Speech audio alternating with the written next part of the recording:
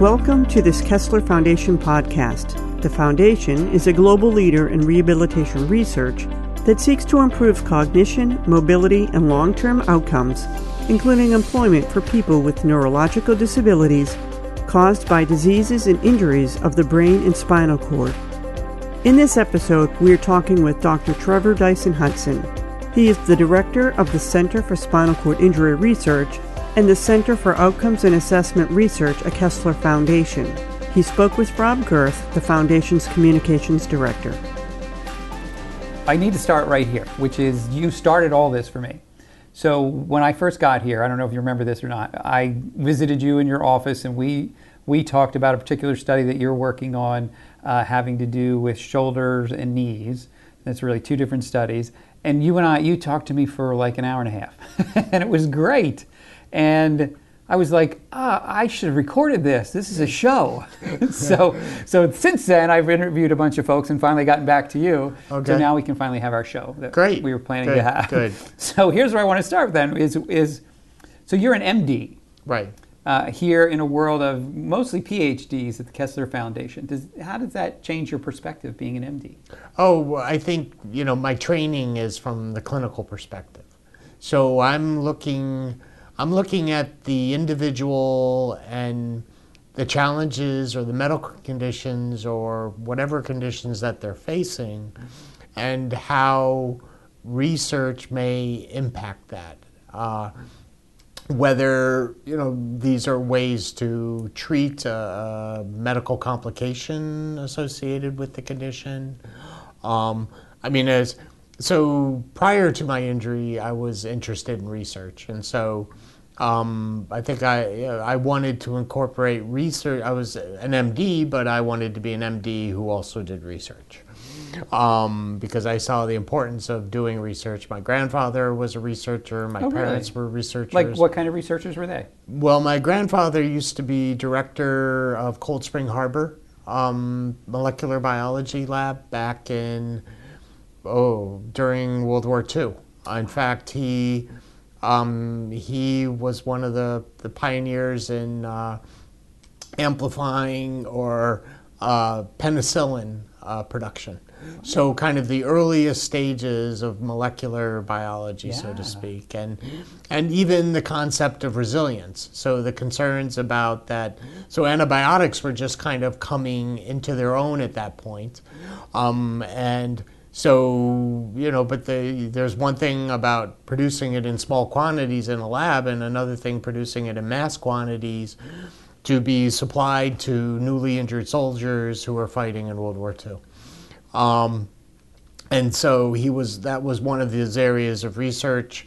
But then during the course of that time also is the concept of bacteria becoming resilient to these things. Mm-hmm. And so he was director of during kind of the transition when Cold Spring Harbor Laboratory was not Cold Spring Harbor Laboratory. It had a separate name, and I really should know the history of this. I've read it so many times, and my mom's drilled it into me. But, so he was a molecular biologist. My mom started in that area, but then transitioned, actually when she met my father in England, transitioned to cultural anthropology. So, but she approached it from biological anthropology point of view to, bringing in the biology of anthropology. And so they were researchers, so kind of grew up in that type of household. University, academia, but at the same time doing field research. They did their field research in East Africa. Did you go? I spent, so as a kid, my brother and sister, who are older than me, grew up in the Sudan, and then parts of Uganda. And then when I was born, we were in the States. And then luckily for me, my teenage years, got to spend some time, went to school in Kenya. Wow. Which is actually where I learned how to play rugby.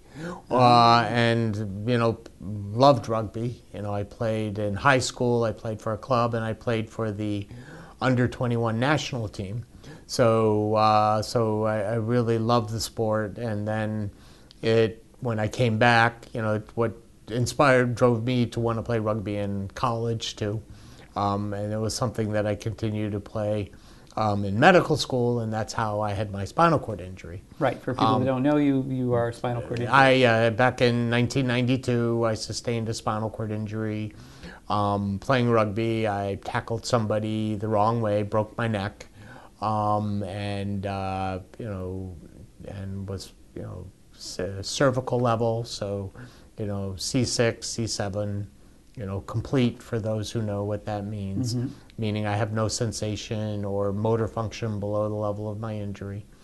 And that, of course, drastically changed my life, so. Yeah, and we'll get into that a little bit if you don't mind, but let me go back to your parents there for a second.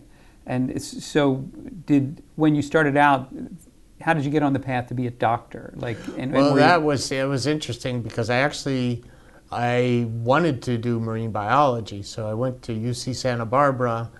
I think it was midway through my sophomore year there. I was, kind of just not feeling all that focused, and I took an interest, and I had no interest in going to medical school. Really, even though I was taking the same classes as pre-meds, I just kind of I'm not one of them.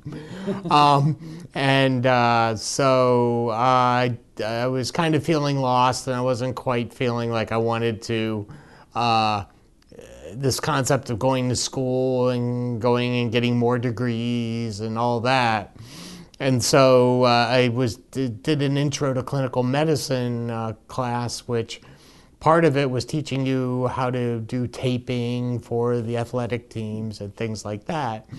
And so I really enjoyed that. And so I was working in the medical clinic doing taping for the teams, and started to become interested in the sports medicine idea of things. And so became interested in maybe going to PT school. And so I thought that was really interesting. And then my dad was like, well, what about medical school? And I'm like, I'm not smart enough to go to medical school. And he said, you never know unless you try. And so I was like, yeah. So then I took the MCATs, and I did very well. And so, because my grades in college weren't that great. They really weren't. I did well enough, but, I just never, I wasn't 4.0, at anywhere near that. And so, but I did well, well in the MCATs. And the other thing I did, which was great, was so then I started thinking about it. So after I graduated from college, I'm like, well, I took the MCATs to see how I would compare to other people applying. And then I decided to take a couple of years off, to work and apply to medical school. And so I think that was one of the best things I ever did, because it allowed me to step away from going to school, do some work, just kind of relax, finally have a little money, for what it was. And what kind of work did you do? I worked, and that was a great thing. That really helped me, I think, a lot, get into medical school. I was in upstate, so I moved back to New York, upstate New York, which is where I'm from. So I worked in a molecular biology lab with Ray Wu, Dr. Ray Wu, who was, I just answered an ad in the Cornell Times, and what it was, I originally had intended to take a year off while I applied for medical school, and he really wanted a research assistant who would take two years off, because he found that it takes 6 months to really train somebody. Right. And he doesn't then want them leaving after 6 months. So I said, you know what? That fits in with my plans, because I really had no plans. And it actually took a lot of pressure off me, because, in only taking a year off, I would have to be applying for medical schools right away. Yeah. So it really helped take pressure off me. I relaxed. I bought a dog, I just did all these things that you could do when you have more of a normal working life. Right. And so I worked for 2 years with him, and that was a fantastic experience. He was, actually one of the first people to sequence DNA. But one of the most humble people I had met, he was from China, and did a lot of collaborating with Taiwan, and actually was very instrumental in setting up their molecular biology program.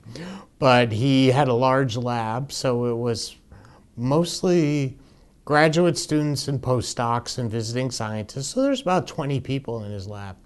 And so I was the kind of the lab coordinator. So I was the scut monkey. I did all the work. But it was great because, he had a lot of grants, and I was the one responsible for ordering supplies, for doing all those things. And he would come and say, I have this amount of money, and we need to spend it by this time, go and buy stuff for the lab.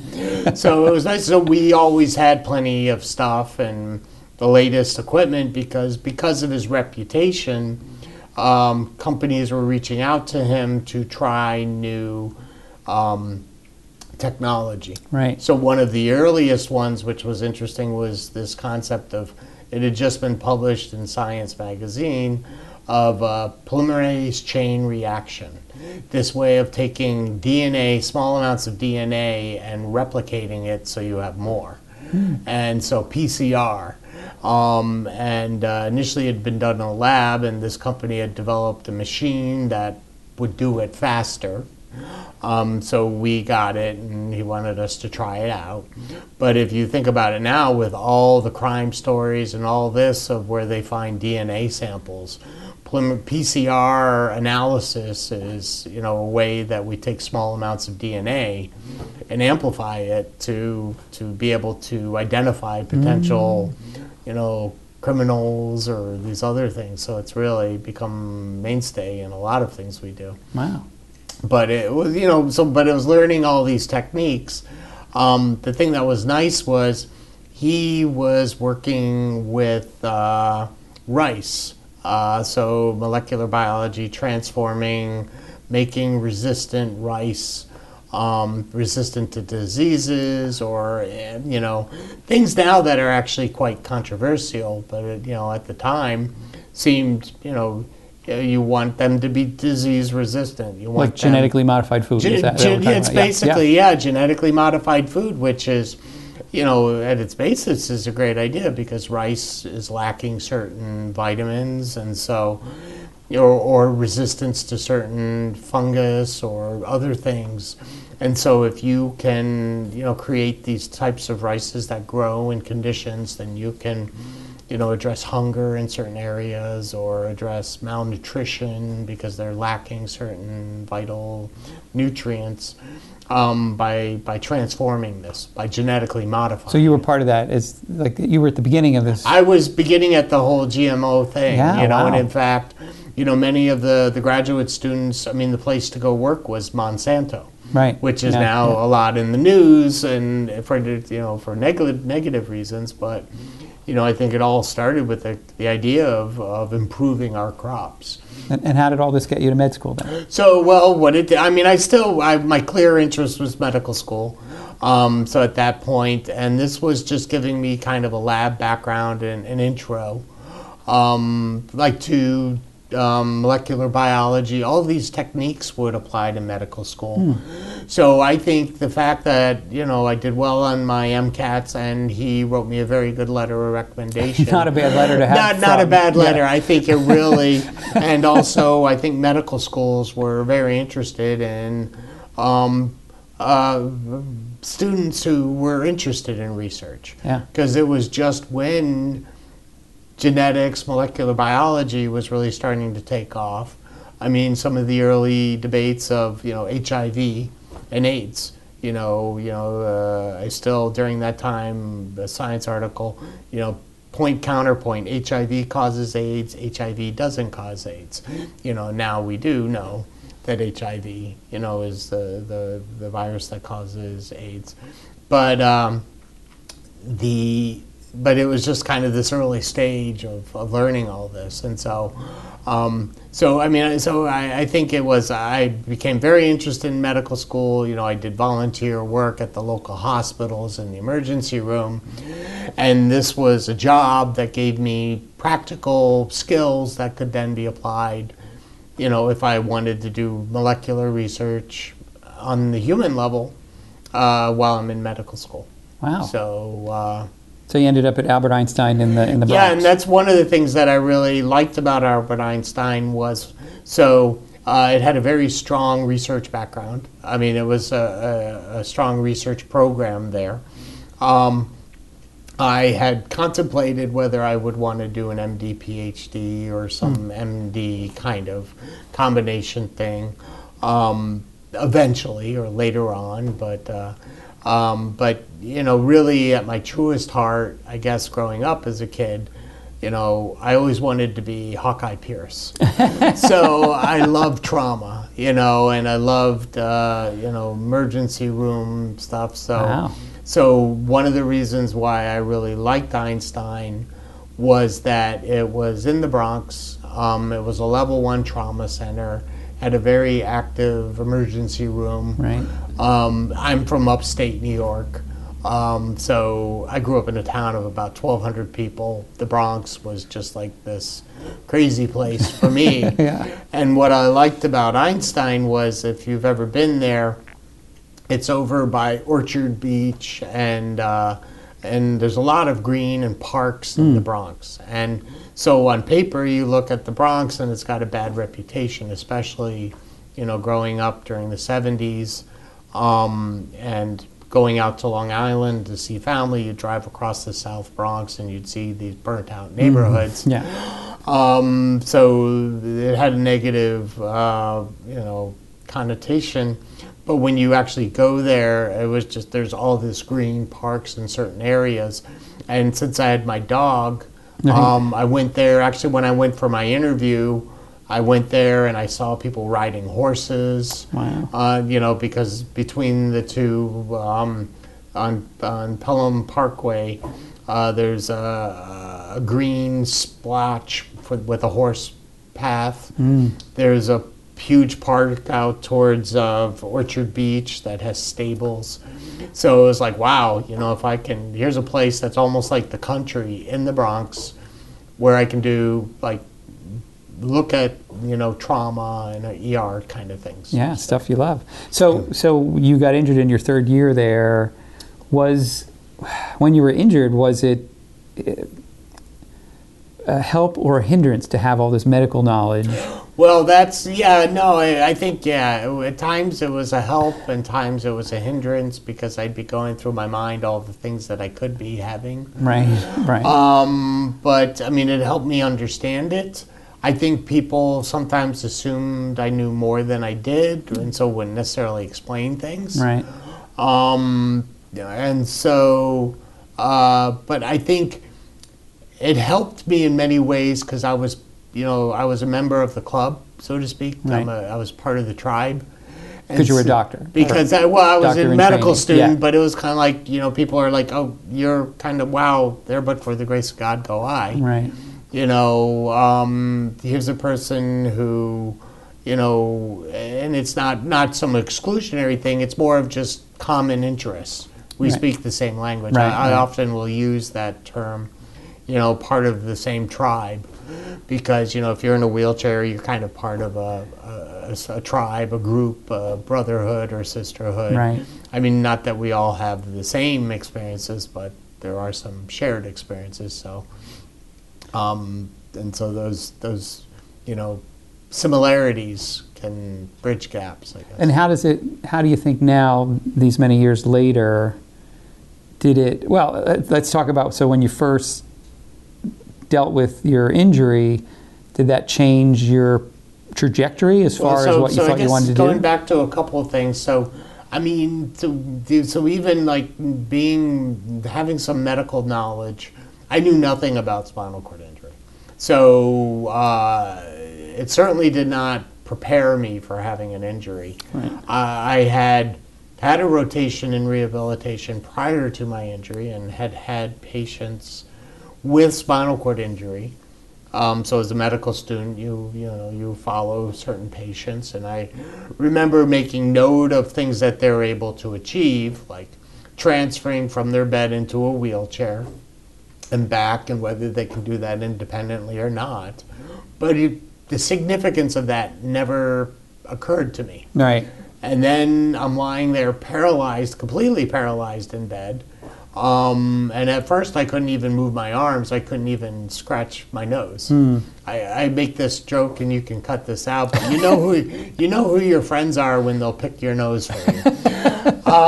So because it is, you think about the simple things that you cannot do with your hands, and it's like you're sitting there and you can't breathe. And so, or even scratching your nose, and it's like trying to just do these simple things, and I couldn't do it. But I knew nothing about spinal cord injury, and I suddenly felt so alone and so unprepared and very scared and overwhelmed. So even though I had this medical background, nothing prepares you for a spinal cord injury, and I think there are probably, few diagnoses. You can count the number of diagnoses on your hand that you don't want to hear. You have cancer, or you're paralyzed, or your loved one's paralyzed, because they have such, negative, kind of gloom and doom connotations to them. So suddenly to be in that and just so overwhelmed.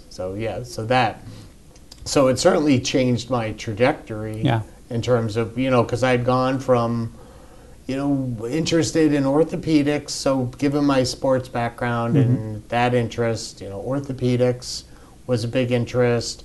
Trauma was potential, because I really loved, that kind of, I'm kind of an immediate gratification person. The excitement of that, yeah. Yeah, like somebody comes in bleeding and you fix it, right? Versus I appreciated psychiatry so much, and I did well in that rotation, but to feel like when somebody comes in and sees me and I can't fix them by the time they leave was just kind of overwhelming. I mean, and kind of short-sighted that I can't, somebody who has having panic attacks, I can't, and it's just so, for selfish reasons, whatever. I just wanted to be able to fix them like that. Yeah. And so trauma and orthopedics, just drew me, surgical types things. So I wanted to do something surgical, or pediatrics. I liked working with kids a lot. So when did you decide? So what happened was, I had my injury. There was my limitations with my arms. And so the medical school, Einstein was there all along the way. They were like, whatever we need to do, our goal is to help you graduate and potentially find a career that you can do. So initially it was kind of the specialties that required less arm function, like nuclear medicine, radiology, those kinds of things. I mean, potentially psychiatry. I would joke, I could not do radiology. You cannot put me in a dark room and I will not fall asleep. I could never do radiology. That was the torturous rotation for me. But at one point when I transitioned from, I was in the hospital for a number of weeks for my acute stay. Because they were having trouble stabilizing my spine, reducing it. So I eventually had the surgery, stabilized my spine, and then I was medically stable. I transferred to Mount Sinai to do my rehabilitation. And it was there that I met Dr. Ragnarsson, Dr. Chris Ragnarsson, and Dr. Adam Stein. And Dr. Chris Ragnarsson is one of these giants in the field of spinal cord injury rehabilitation. He has since retired, and And then Dr. Stein was like kind of a new doctor on his team. So I'd been with Dr. Ragnarsson for a year. So Dr. Stein was my doctor, and then Dr. Ragnarsson was there every morning checking in on me to see how I do. But so very invested in me, in my case. And he was the one, Dr. Ragnarsson was the one who spoke to me and said, well, have you ever thought about rehabilitation? And at that point, I had never thought about it. And then he's the one who introduced me to the model systems. He's like, have you ever heard of the spinal cord injury model systems? I've never heard of this. And he gave me one of the first books, which was a compendium of all these articles written on the model systems. And the model systems, just for people that don't know, is... So spinal cord injury model systems are it's a model system of care, or spinal cord injury care. And the idea is that they provide a continuum of care from time of injury to long-term follow-up. So it's a team approach to caring for an individual with spinal cord injury. And the idea evolved, it seems kind of obvious now, but back in the early days, somebody would have a spinal cord injury, they would get treated surgically, they may then sit on the surgical floor for weeks, months, whatever, and not necessarily getting rehabilitation. They get pressure injuries, they have all kinds of medical complications. They finally get transferred to rehabilitation, and they're not, they have all these problems, and they've lost a lot of muscle and all these other things, and then people might be discharged in the community and there's no organized follow-up. And so the concept of a model system is if we can coordinate with EMS, emergency medical services, who pick up people with spinal cord injury, make sure they get delivered to a level 1 trauma center, because the level 1 trauma center will have round-the-clock neurosurgery or orthopedic surgery on hand, so that we can either stabilize or operate on these people as soon as possible. There are trained professionals who are familiar with these cases, who know how to handle them, that these individuals get stabilized as soon as possible so that they can start rehabilitating as soon as possible, and then transferred to a specialized center that knows rehabilitation for people with spinal cord injury, the equipment needs, and then once, with the goal of getting them back out in the community, functioning, integrated into the community, and then that rehabilitation center can function as a resource for those individuals, because for right now there is no cure for spinal cord injury. So there is this need for a continuum of care and long-term follow-up. People will have whatever associated problems they have and will need to come back for new wheelchairs or just medical follow-up. And people within this field, within the field of rehabilitation, may know spinal cord injury better than other professionals would. Sure. So. And so that introduction to the model system really opened my eyes. So it actually was, and that's one of the things so the model system is much more to me than just like a data collection thing. So it's, to me, the model system of care, it opened my eyes to that I wasn't alone. In fact, it was kind of one of those aha moments for me of like, I looked at these names, I looked at these articles, these centers that focused on care of people with spinal cord injury, that there is these individuals who were dedicated to caring for people like me. And you're talking about centers across the country. Centers across the country. So, there are currently, I think, 14 model systems, spinal cord injury model systems across the country. And it is varied, sometimes there's 16, most recently there's been 14, but these are specialized centers of excellence that care for people with spinal cord injury, and within these are individuals who collaborate. So it's not, there's communication, there's dedicated individuals who are working with me and my family to get me back out in the community, back to medical school, to follow up with me to see what my needs were, because nobody I mean, you spend your whole life learning how to be able-bodied, right? You know, once you're born, I mean, you don't suddenly become consciously aware that you're able-bodied. You've learned over time, right? You walk, you've learned how to pee, you learn how to poop, you learn how all these things, right? And managing and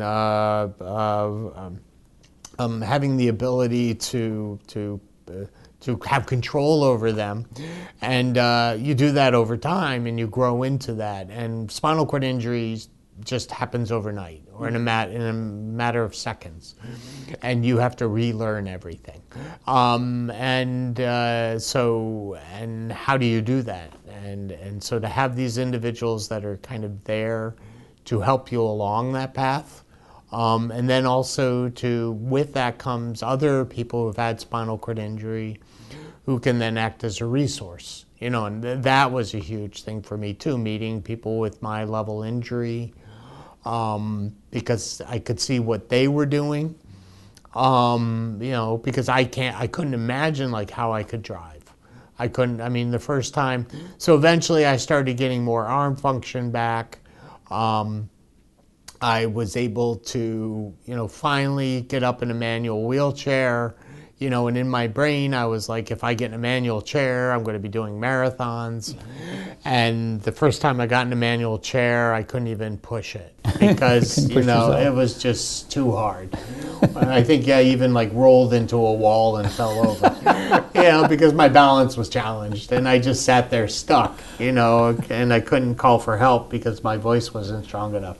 So, you know, it was just like these, you know, and so over time, just working at it, but seeing individuals with levels of injury similar to me and them saying, you know, just keep working at it, right, or watching them how they do it, because that's how we learn sometimes. I mean, if you're really bright, you can figure it out on your own. I'm not so bright. I have to watch other people or watch it on YouTube. But you know, that really helped me, you know, transferring into a car, you know, knowing there were these options. So, and I think that all came through being associated with a model system, because there are these resources. And so, you know, the model systems are more than just collecting data, longitudinal data on outcomes of people with spinal cord injury and doing different research projects. They are a resource for people to provide the latest on research and addressing medical complications. So you went on and got your MD then? Yes, so I went back, you know, I took a year off, did rehabilitation, went back to medical school, and started to, you know, at that stage, so I'd finished my third year of medical school, so I was just, actually the timing of my injury was pretty good. You know, I couldn't have probably timed it better, because, you know, I had that clinical experience of rotating through all my clinical rotations, which the way Einstein at the time organized their medical school was, the third year, so first 2 years were class-based with some intro to clinical medicine. Third year was all clinical rotation, so surgery, internal medicine, pediatrics, OB-GYN, all rehab, all these different things. And then fourth year was your elective year, when you would start to do 1 month or 2 month or multiple month rotations to see if what you might want to specialize in, what you might want you to do your residency in, or to take time off to do some research or do these different things. And so that was a year where I could explore nuclear medicine. I could explore, you know, radiology further, rehabilitation, and decide like, what is it I want to do my residency in. So I decided to I wanted to do my residency in rehabilitation, and so I I applied to different programs. So I looked at all the model centers across the country. And that's actually how I found out about Kessler, because I had never heard about Kessler. That was my next question. How did you end up here? Yeah, no, it's actually because it's the same, it's kind of the same way like in the Bronx. It's like the Bronx. It's like New Jersey. Oh, what's in New Jersey? So I said, well, they got a model system here, so let me check it out. So I interviewed here, and that's when, I met Dr. DeLisa, who was the chair of the Department of Physical Medicine and Rehabilitation, John Bach, who is the associate chair or vice chair, Dr.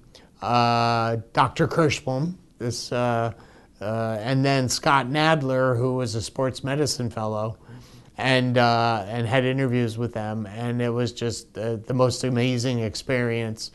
One, Dr. DeLisa, because he was such a giant and leader in the field of physical medicine and rehabilitation. Dr. Bach, who is just an amazing clinician. And we talked about everything but medicine, wine and music. And then Scott Nadler, Dr. Nadler was, just very much patient-oriented. And then Dr. Kirschbaum. And that was an amazing experience. And so, I went to all the different programs across the country. And the thing I liked a lot about the Kessler program was Dr. DeLisa was very interested in research. Mm-hmm. So because he felt that research helped justify the clinical interventions that we provide. Mm-hmm. So, or the flip side actually is that we need to justify why we do what we do. And so he was really a leader in all residents had to do a research project. Which was kind of a novel concept at the time. And so it was like, to me, it was like, I can do a residency, I can do research, I can do both. Mm-hmm. And so Kessler was, one of my top choices. So luckily for me, I matched into the program, meaning, they match their candidates, the candidates match them, and then they see how the numbers align. Hmm. So I matched into Kessler. The UM at the time, University of Medicine, Dentistry in New Jersey, Department of PM&R program. Right. So, but what you need to do before you do your residency is a 1-year internship. So I did my medical internship, just to give you general medical experience. So I decided to stay at Einstein and did my medical internship in a mix of pediatrics, internal medicine, and neurology. And I probably wasn't the best strategic move, just because it was a lot of where I rotated through was an inner city hospital, mm-hmm. and there just aren't necessarily the same level of resources and support. Mm-hmm. And also in my mind, I was trying not to be disabled. So I was pushing myself way too hard and not taking good care of myself. And so, I have a hard time asking people for help. And so I was trying to do things myself, and so I was pushing myself too hard. And so by the end of my internship, I had a bad pressure injury, a pressure sore. So I couldn't start my residency right away. And so Dr. Kirschbaum was like, that's fine, because at the time he was the director of the residency program here. With Dr. DeLisa, he's like, that's fine, we'll just hold that spot, and then in a year you can you'll start up your residency. Wow, that's great. So I was at Einstein, and at one point he was like, well, during this time, this interim, maybe you can come to Kessler and do research. So before I start my residency. So I teamed up with somebody who was at the time the director of complementary and alternative medicine. His name was Sam Shiflett, Dr. Sam Shiflett. And they had a big NIH grant to look at complementary and alternative complementary and alternative medicine in stroke and neurological disorders. And so I was like, oh, spinal cord injury, that's a neurological disorder.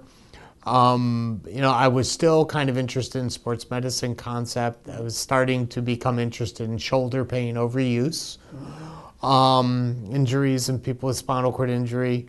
And so I was like, how about an acupuncture study for shoulder injuries and spinal cord injury? And he's like, that would work. So he helped me put together an application to NIH for a fellowship to encourage, for people, I think it was, people with disabilities and from disparate backgrounds, a disparities fellowship, which helped pay my salary, helped actually cover a research assistant because of my disability. And so I started doing research. What year was that? That was in 1997. How do you think your spinal cord injury affects your perspective now? Like, sure. How does it? Yeah, no, I mean, I try not to, I don't want to feel like I speak for everybody with a spinal cord injury. No, of course not. And everybody's different. Everybody's completely different, but having the injury definitely gives me an experience. I mean, aside from the paralysis that I experienced at the time of my injury, I immediately felt neuropathic pain. So, and that was almost, in some ways, more disconcerting to me than the paralysis, because the paralysis was, okay, that's because of my spinal cord injury, but what is this burning pain and why won't it go away? And all the strange feelings I had. And people don't realize that there's other complications with spinal cord injury. Absolutely. Just list some of those for me, just so. Sure. So the spinal cord injury can affect bowel function, bladder function. You can have neuropathic pain. It affects the ability to control one's blood pressure. So people can have very low blood pressure. They can often have extremes in high blood pressure in response to pain, a condition called autonomic dysreflexia, where the body is feeling the pain, so is having a fight or flight response, but the brain can't counteract that. The brain may know better, but it can't tell the body to stop because the spinal cord injury prevents signals from the brain to get down to the level of where where the signals are coming in from the pain.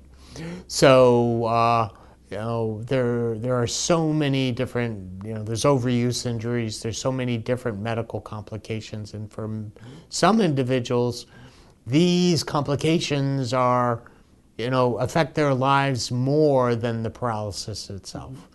Because, with the paralysis affects their mobility.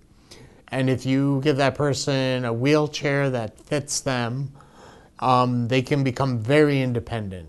But if they're having problems with bowel or bladder function, if they're having bowel accidents or bladder accidents or infections, urinary tract infections, these are things that keep them at home, that can send them back to the hospital. And these are and that's what interested me, was the secondary medical complications, because you have this spinal cord injury, and with rehabilitation, the thing with spinal cord injury is the injury happens, and then you move on with what you have. And you try to regain as much function and become as independent as you can along the way. And you learn so much, and you improve so much in many different ways, whether it just be in learning how to do things or some type of recovery.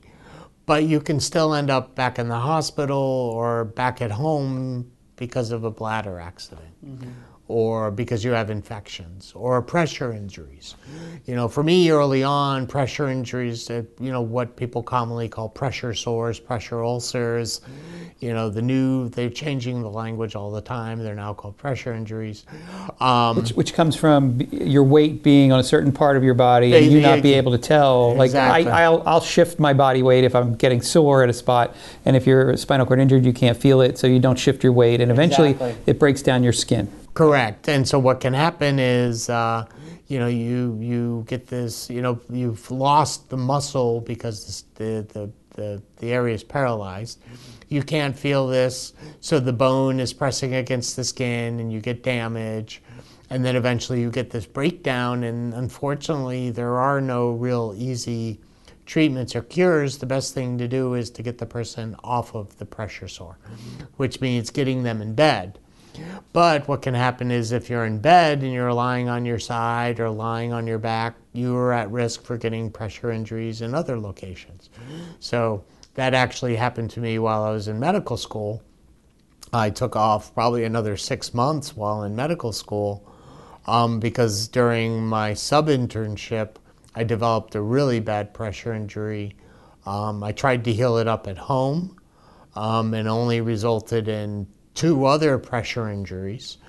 And that was that point that I went and saw a doctor finally, and the doctor yelled at me for being so stupid and said, you really need surgery. This is not going to heal on its own. And it was actually the best thing I ever did was to have surgery for the pressure injuries. But it took, I was in the hospital for probably a month, and then the recovery after that, and finally getting back to medical school after the pressure injury took time. But those are the things that set you back in such a big way because you're ready to go on, and the last thing you want to do is end up back in a hospital. Or, for a person who's fought so hard to regain function, to lose function later on in life because of overuse, they start losing their arms. They start, and they start functionally becoming quadriplegic. So if you take a paraplegic individual with paraplegia, and they're using a manual wheelchair, and they're doing all these activities, they're racing, they're transferring into their SUV, they're leading a very active lifestyle, and they develop shoulder pain, and now they can't do these things. And well, I was just going to say, so let's talk about that. Let's talk specifically about that. So we're going to talk about your research for a minute. And I think as I look through the research that you're doing, the research is about trying to help people rehabilitate themselves to become independent. Is that a fair thing to say? Absolutely. And I think that is our goal. It really is. If you look at the holistic model of how you would apply something to an individual, it's what is... with spinal cord injury, we used to kind of think of the cure as being able to walk again. But really what the cure is trying to get that individual back to being as close to what they were as before their injury, in whatever capacity that is. Well, let's talk about shoulder injury, because that's something you're right in the middle of doing. Sure. So tell me, I want to talk a little bit about your research, and that's one thing that I know you're right in the middle of doing. Mm-hmm. So tell me about that research. Obviously, shoulder injury in everybody is a situation, but particularly in people with manual wheelchairs. Correct. And even anybody who, so your arms essentially, for people with paralysis, for many of them, their arms become their legs. They're using their arms to propel their wheelchair, to do transfers from the wheelchair to bed or some other surface and back into it to their cars. All these things, and so puts a lot of strain on the shoulders. So, this is a problem for this population, and so it's looking at the ways of either preventing this from occurring or treating it when it happens. And so really, in an ideal world, you should be approaching it, both areas. So there's the preventing shoulder overuse from happening, and then when people do have pain, treatments. And so I initially started with kind of the treatment concept, so that's where my acupuncture. So people who had pain, immediate pain, or actually chronic pain, so pain that they've had for 3 to 6 months, and just were finding that typical analgesics weren't helping, things like ibuprofen, Tylenol, steroid shots. So I did a study looking at whether acupuncture could help these individuals, and I found it to be effective for that. I then started to look at more of trying to understand the factors that contribute to it, so the biomechanics, so to speak, of shoulder pain, so wheelchair propulsion, transfers, those things, and understanding how maybe with better technology, by setting people up with the best wheelchair, this may help prevent shoulder overuse. And then again, teaching them how to properly use their wheelchair also.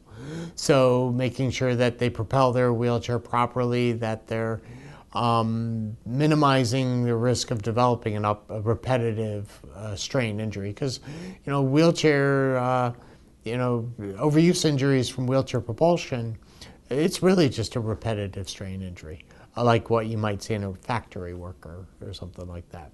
And so it's looking at trying to prevent that. And then for those who have pain or pain that's not going away, then looking at different types of treatment. Yeah, and so tell me about the one that you're working on now. So there's been kind of this evolution late in the last, I would say, 10 to 15 years of regenerative medicine and the orthobiologics, so to speak, of using somehow assisting the body in healing itself. So we had done an early study with platelet-rich plasma, which is when we take blood and isolate blood, spin it down to isolate the platelets, and platelets have growth factors.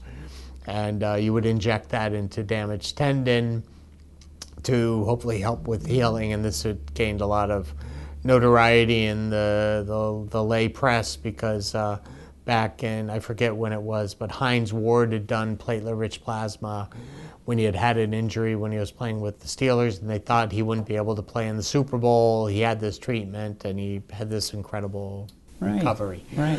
So that cast a big spotlight on platelet-rich plasma. So I'd done a study with that early on with Dr. Jerry Malanga, who is a physiatrist who specializes in sports medicine and pain.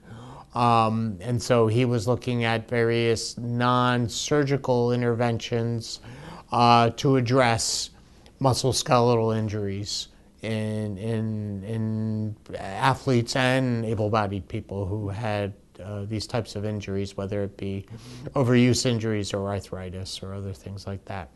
And so we had done the platelet-rich plasma study and had seen good results in some individuals. The next step was to do a randomized controlled trial, so a bigger study.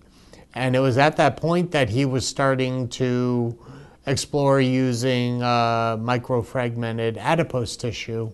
So he was looking at different types of tissues, so looking at bone marrow, and adipose tissue was another tissue that was an area of interest because it's easy to access. Because adipose tissue is fat, right? Adipose tissue is fat, yeah. And people have plenty of it. Plenty of that. No matter how skinny you are, you can usually find some fat on you. And it's really using cells from your own body. I mean, there are people using stem cells. There's a lot of different research being done in this area. but we were trying to use cells from people's own bodies. And so Dr. Malanga was looking at using adipose tissue because there is the thought that adipose tissue contains growth factors that may help with healing.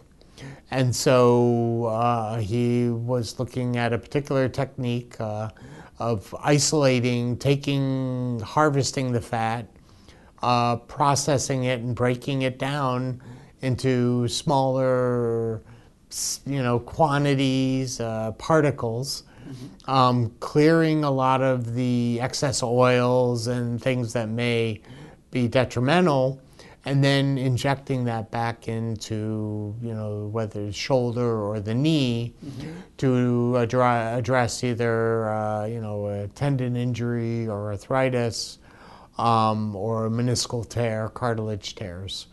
And the idea is it would rebuild itself. Well, the idea is we're not quite sure what is happening. Okay. So the at its basis, fat is a cushion. So some of us have more cushion than others, and so it provides a cushioning that in itself may perhaps relieve some of the pain. There may be growth factors in there that, does it heal the tendon? That's a tough one because I don't think studies have actually documented. We may see some promising results in imaging, but actually showing rebuilding is very challenging. But what it may do is have growth factors that support the remaining tissue. And so if you have tired, old, and worn tissue, is there something about the adipose tissue that is somehow providing a nurturing environment so that what you still have will function? And it's very challenging because imaging on an MRI does not necessarily correspond to what people feel or function. And that's as Dr. Malanga will often say, it's not what we see on MRI, it's how the person feels and how they function. And you've had good success with this, right? Absolutely. And so, we did a study where we, using microfragmented adipose tissue to treat to injecting that into people with manual wheelchair users with spinal cord injury who had rotator cuff disease, so tendon tears, chronic pain, chronic shoulder pain from rotator cuff disease. And so these individuals had chronic pain, so these were people who had pain for more than 6 months and had tried other therapies, conventional therapies, like physical therapy, steroid injections, medications, and they were still having shoulder pain. And usually in people in able-bodied people, if they don't respond to conservative treatment, then you start recommending surgery. And so that is current, what you would possibly do in a person with spinal cord injury. But for a person with spinal cord injury, having shoulder surgery can have a significant impact on their function and quality of life because they're dependent on their upper limbs. Right. And so you have surgery on your arm, you shouldn't use it for however long that may be while you recover. And so that can have a profound impact on that individual. And psychologically, it can throw them into a deep depression because they are now very debilitated because they've been so, it's like almost having your spinal cord injury again. Yeah, I can imagine. Speaking of things that you mentioned earlier, chronic pain was another thing that you mentioned earlier, and another study that your group is working on has to do with neurofeedback to combat chronic. Right. Tell us a little bit about that. So this is a study being led by Gene Zanka, and it's really trying to see if we know there is a cognitive, psychological component to pain, right? Because pain is very difficult because we often perceive it as a response to some painful stimulus, right? So you get poked and you feel it. But neuropathic pain is very different because the trigger is not obvious. And then, but the brain is perceiving this pain, and it's so, how the brain responds to that pain and how the brain can influence that pain, you may be able to take advantage of that and use it, whether through meditation or some type of neurofeedback or meditation type therapy, help individuals at least come to terms with their pain. Perceive it as just a stimulus. I use the analogy of, and I don't know if this is how people are, but, medical marijuana. People who use medical marijuana, they feel the pain, but they just don't care, right? It's there, it's a stimulus, but it doesn't bother them. And I think that's, having neuropathic pain myself, I notice there are certainly times when it's more prominent than other times.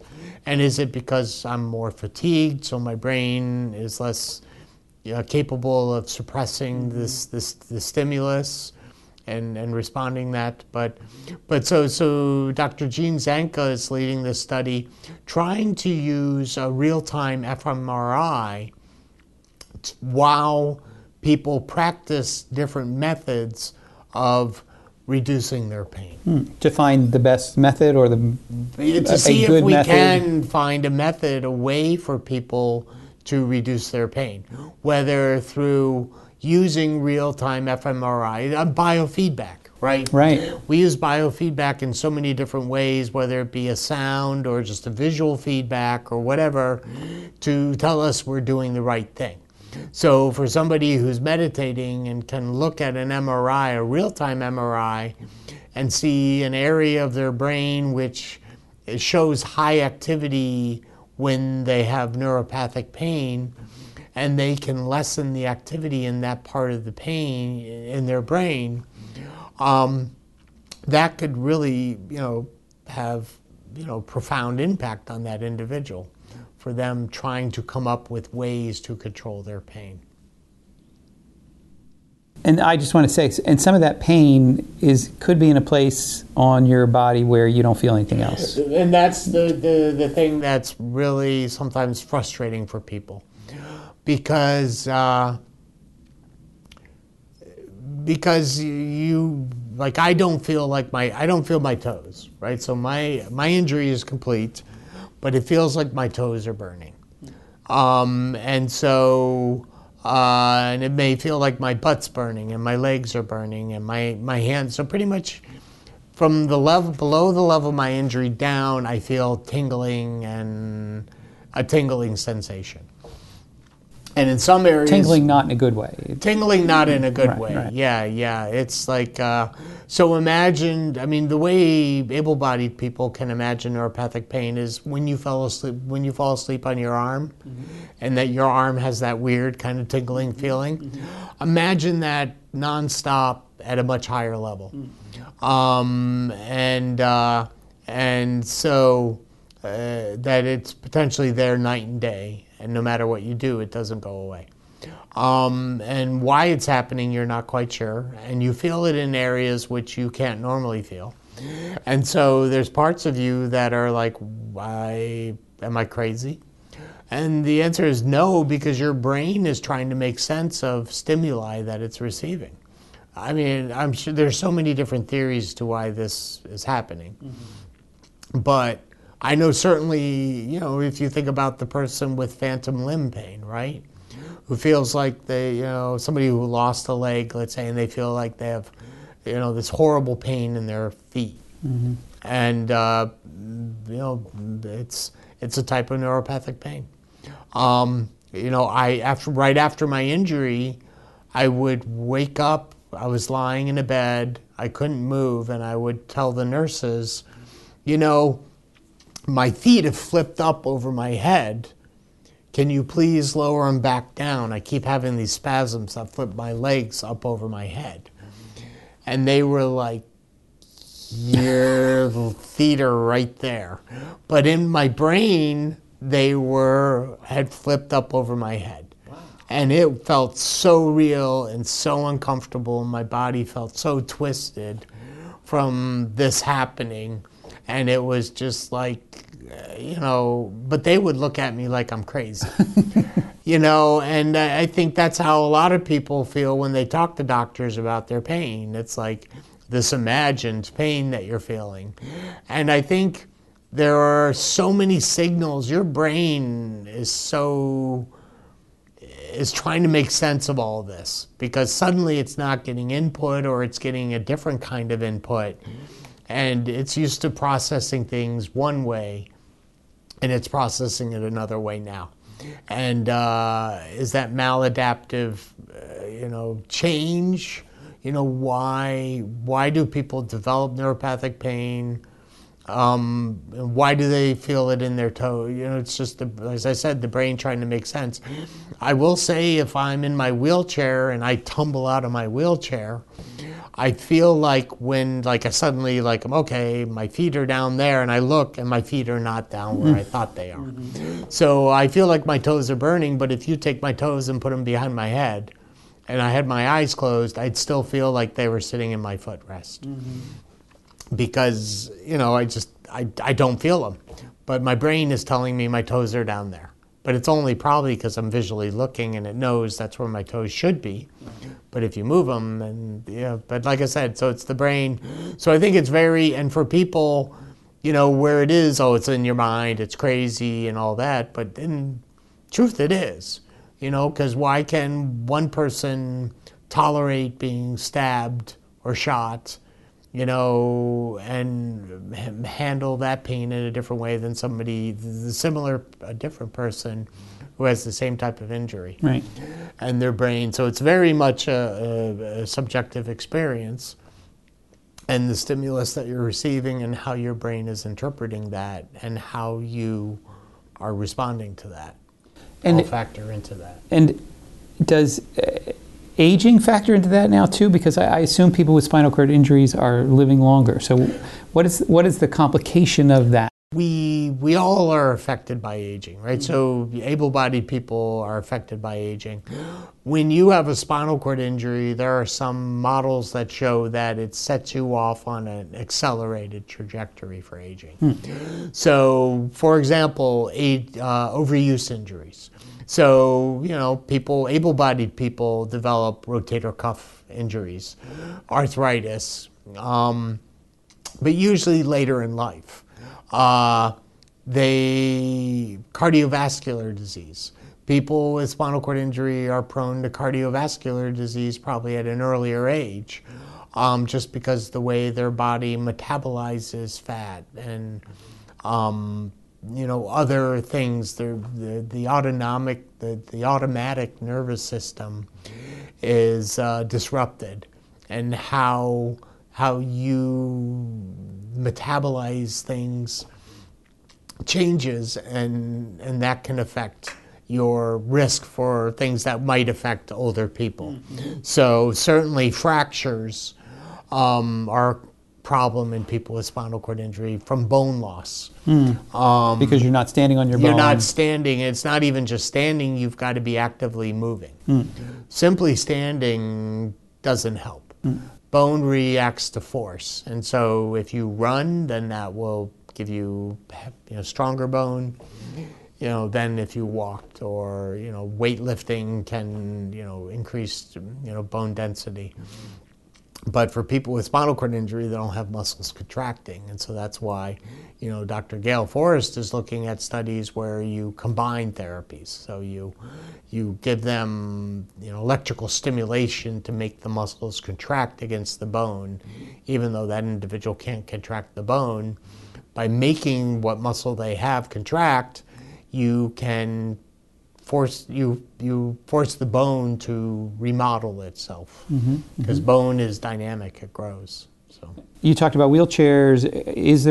Have you done studies on wheelchairs or improving wheelchairs? well, in the concept, not so much in design, but in the sense of, I think the way we approach wheelchair prescription, in the sense Because just to interrupt, because wheelchairs are prescribed. You don't just go pick one up at Kmart. You go to a doctor and someone figures out what size, where your butt's going to be, where everything's going to be. Absolutely. Okay, I just want to make that clear to people. No. So you really want to set. This is a device that helps the person get around. It's their main source of mobility. And so for somebody who's using a manual wheelchair, you want to give them a custom fit wheelchair that's adjusted perfectly to their body. You want it made from the lightest possible material, because just changes in a few pounds can make a huge difference. And so we know that if a person's in the wrong type of wheelchair, they'll develop shoulder pain, and rather quickly, because pushing the standard wheelchair around all the time subjects the upper body to a lot of load, and that's tough. It's physically demanding. Yeah, you're pushing around 120 to 200 pounds. Yeah, depending on how much you weigh. So I mean, these larger chairs can weigh anywhere, from 40, 50 pounds. Ultralight wheelchairs, I mean, they're getting the frames down to 12, 20 pounds. I mean, it's kind of drawing the same kind of ideas from the racing bikes, where people try to get really light. And people may think that it's being a little ridiculous, like, really, does a half a pound make a big difference? But speaking from my own personal experience, when I've sat in a wheelchair and pushed a wheelchair that was just either my own wheelchair that has a component that's slightly heavier, and I switch it out with a lighter component, I notice a difference. It really makes a big difference.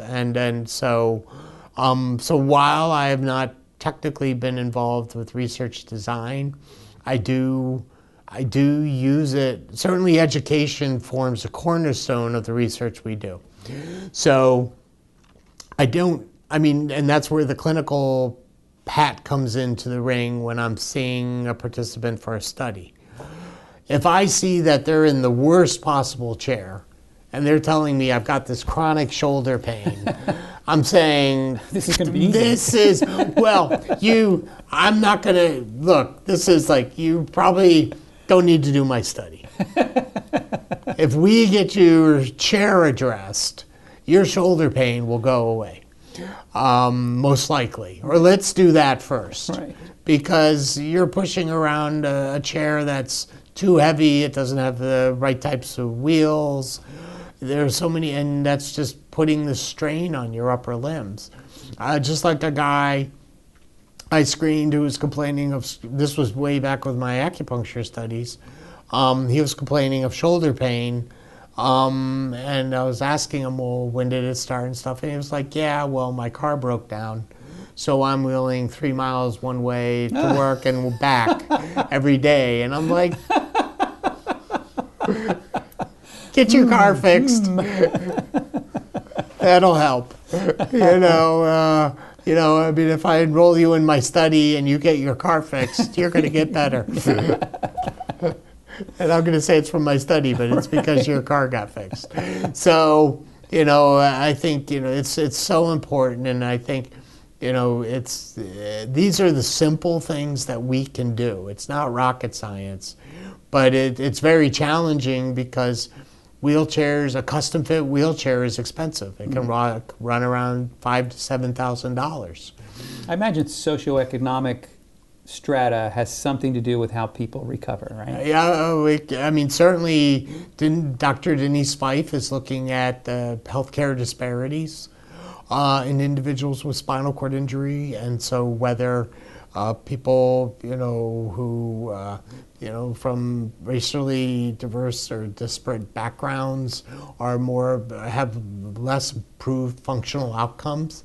And she certainly has seen that, that the functional outcomes in people who are Black or Hispanic may not be on the level of those who are white, non-Hispanic whites. And there are so many different factors that can factor into that. But certainly, insurance can play a huge role. And just because you have insurance doesn't mean the insurance company is going to be willing to cover your wheelchair, or to cover a titanium chair versus an aluminum chair. And to them, a titanium chair seems like an extravagant purchase. Do you need state-of-the-art materials? But titanium helps dampen vibration. It's lighter than aluminum. It's a couple pounds, but for that individual who's pushing that chair all day and or lifting that wheelchair into their car every day, that little weight makes a huge difference. Yeah. Yeah. What would you say is the most exciting thing you're working on right now? Oh, boy. I think, there's a couple different areas. So I certainly think the microfragmented adipose tissue is a very exciting area, just to see the improvements that we've seen in some of the individuals. Not everybody improves, but there are certainly people who have had pretty remarkable improvements in pain and function. People that I would be skeptical would have improvement. So it ranges from the very active person where it's kind of like you really shouldn't be doing that. So what can happen is pain can limit people so that they don't do things they shouldn't be doing. Right, so I should say, they may not do these crazy workout routines or wheel 3 miles each way each day because they have shoulder pain, and that's a good thing because they are putting themselves at risk. And I find sometimes when I remove that pain, they go back to some of these behaviors. The at-risk behaviors. Yeah, so we have one gentleman who is just so active. But that's him. That's his quality of life. And that's what he wants to do. And I'm going to suggest maybe he doesn't push it so hard, but that's who he wants to be. So he still is pain-free after almost 2 years. So coming up on 2 years. And then there was an older woman who pushed a manual wheelchair who had been affected. Her function was quite impaired. And her range of motion was limited and all these things. And, 1 month, 2 months after the treatment, she still had pain, but she could lift her arm up over her head pain without it causing pain. So her function was much improved. And then later on, her pain became improved. So I just think this is another tool in our toolbox. So I'm not saying this is the be-all to end-all for curing rotator cuff disease or regenerating tendons, because we're doing MRIs of the tendon, but imaging is not an exact science, and so we're trying to understand that better too, because as we were saying earlier, what we see on an MRI doesn't necessarily correlate with how people feel. There are plenty of studies that have looked in people without shoulder pain, of MRIs that have been done in people without shoulder pain who have MRI tears. So they have a tear on MRI, but they have no shoulder pain. And then there are people who have pretty significant shoulder pain, and you do an MRI, and it's like it doesn't look that impressive. Right. So they don't always correlate. And that goes across multiple conditions. So. What do you think the next innovation is going to be? Where's it going to come from? Like in the next 10 years or 20 years? I really think assistive technology is really the key. I mean, I Are we think talking like well, Google Mini? Is that what well, we're talking? I think it's across the board because it allows, I mean, so whether it be improvements in wheelchairs, and I mean, you take a power wheelchair, for example, and you take this chair can take somebody who has some of the most severe mobility impairments and give them mobility that they normally wouldn't have. That they can operate independently, they can tilt in space to do a pressure relief to prevent a pressure injury. They can stand up and look at somebody in eye level or assist with their transfer in and out of bed so that whether it makes it easier on their caregiver or their assistant, but this just gives them mobility and they're back out in the community, and with the way it can interface with environmental controls within their home, they can't use their arms to operate switches or turn on TVs or operate a computer, but they can use their voice. And they can be just as plugged in and doing work and living a productive life as they were before their injury. And in many ways, it focuses your mind on trying to take advantage of technology. So I think and so part of that lends its way to exoskeletons, you know, and then also neural stimulation. I just think these are all tools in our toolbox, and so I don't think, we used to talk about the magic bullet, you know, so is there going to be one thing that we can take as a cure? And I think it's a series of things that are going to help people become more and more independent, whether that would be with bowel bladder, pain, all these different things, because as I go back to the one thing of, some people may be, you know, getting around the wheelchair, I'm fine with the wheelchair, but the fact that I have bowel accidents or bladder accidents, if I could do neural stimulation to be able to have better bowel function, that beats walking any day. Or my pain. If I didn't have to deal, you know, for me, it's like, I wish I could get rid of my neuropathic pain. Because it's there, it affects my work, it affects things, you know, on different levels. I have good days, bad days, but if I could eliminate my pain, that would be fantastic. And so, you know, it's hard to answer that question because I think there are so many different things that are working together. So, I mean, we talk about regenerative medicine, you know, I hesitate to use the term stem cell because it's such a loaded term. Right. But you know, using the body to either heal or do something to address problems that we run into, technology to help us do things better, environmental controls, and neural stimulation, I think are all very exciting. Well, here's an easier question. This is my last question. What keeps you here at the Kessler Foundation? Oh, well, I mean, for me, it's personal, you know, because I mean, it's very interesting because I am a person with a spinal cord injury, doing spinal cord injury research, and actually, it's very profound when I look at it. Because I'm a person with spinal cord injury who is actually director of a spinal cord injury model system, or a co-director with Dr. Kirschbaum. And so, you know, it's kind of overwhelming at times. And so to actually, I mean, the research interests me, but also my personal experiences I'm able to share with other people with spinal cord injury. Because, you know, I drive. I work. I, you know, have a girlfriend. My life has gone on. And so for newly injured people to have that conversation with me, to say, you know, I feel like my toes are burning, am I crazy? It's like, no, you're not crazy. You know, and I know, you know, your doctor may say, you know, this imagined pain or whatever. It's not imagined. It is, because your brain, but it's your brain telling you this.